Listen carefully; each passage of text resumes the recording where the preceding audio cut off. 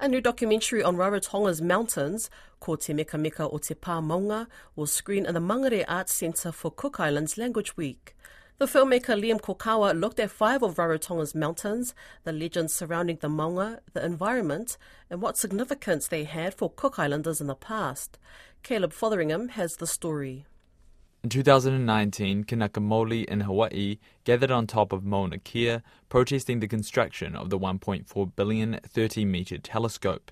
The protest inspired Liam Kokaua to make the documentary about his own ancestral mountains in Rarotonga. I was sort of thinking, well, I wonder if our people would also stand up to protect our mountains if some company or corporation wanted to build on top of our mountains. It got me thinking that I feel like our people in Rarotonga don't really have a strong connection to the mountains anymore. Mr. Kokaua says the mountains used to be important landmarks for respective tribes, and they were used as areas for harvesting food. As each generation has passed, I also found that the stories and the connection to the mountains seems to have decreased. So a lot of the old people I talk to, they used to spend a lot of time up in the mountains. The main settlements in Rarotonga used to be in the valleys instead of the coastal belt, where the majority of people now live. Nowadays, taro is generally grown on the coastal belt, but in the old times it was grown in these water irrigated terraces that are only found up in the high elevations. They actually require a certain gradient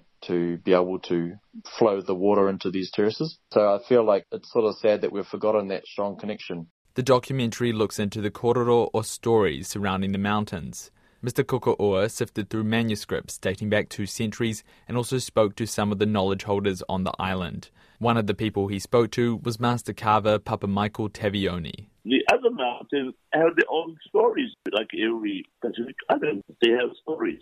Mr. Tavioni says many of the mountains' names are descriptive terms. For example, the tallest mountain in Rarotonga, called Te Manga, is named after a tree fork because of its double summit, while known hiking peak, Te Roamanga, or the Needle, is considered a tapu mountain by some because it's a place where compasses don't work. It just goes round and round and round and round, doesn't stay in any position. There's a limited number of places on the earth where that happens. Gerald McCormack is a biologist who moved to the Cook Islands in 1980 as a science advisor for the Ministry of Education. Mr. McCormack says the forest in the island's mountains is in almost pristine condition, with only the land snails being wiped out, which was probably from the introduction of ants. It's certainly the best forest I've seen on the 70 or more islands that I've been to in the South Pacific. And the reason for this is rather ironical. It's because when the Europeans arrived, they could not mill the timber. He says the most common tree on Rarotonga could not be milled because of how hard it was. Mr. McCormack was also the author of now out-of-print book, Rarotonga's Mountains, Tracks and Plants.